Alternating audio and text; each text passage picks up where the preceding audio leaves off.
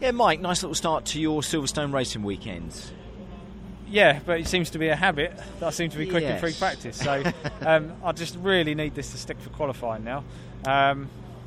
It's good. It's encouraging because Oliphant didn't have a transponder on, so there's always a degree of human error maybe on that. You so could have been P1, couldn't you? Could have been. Also, we know what we're doing with tyres and our strategy and things, so I think we're in a very good position. What was the plan? What did you try out there in that first session?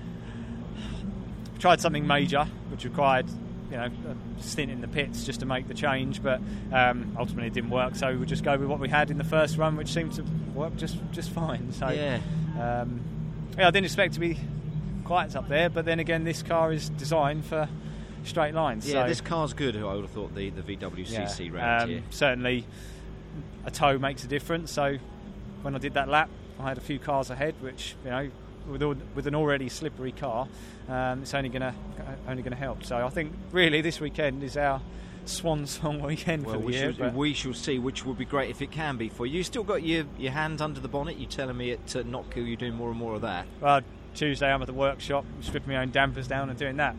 Yesterday setting up the car, but the trouble is I have to switch off today, which is actually really difficult. I have to think about driving, but luckily I've got a chap that's come with me from my time in Clio's, and the good thing about him, we're both on the same page and on the same wavelength, so he effectively becomes me for the day, and I can trust him that anything I tell him he's going to know exactly what I'm trying to say anyway, and we can make the right changes or within a window of accuracy. So. It would be nice, as well as a final question, to be there in qualifying, but it is tough. It doesn't matter what you do. You don't know what everyone else is up to, do you? You've obviously got that other free practice session later on today ahead of qualifying. It is tough, isn't it, Mike? When this championship and around this circuit, with the short circuit, the times in qualifying are going to be very, very close. So I think it's always important. I think if I was coming away from this session 17th, I'd be thinking, oh God, how can I find that? But I'm already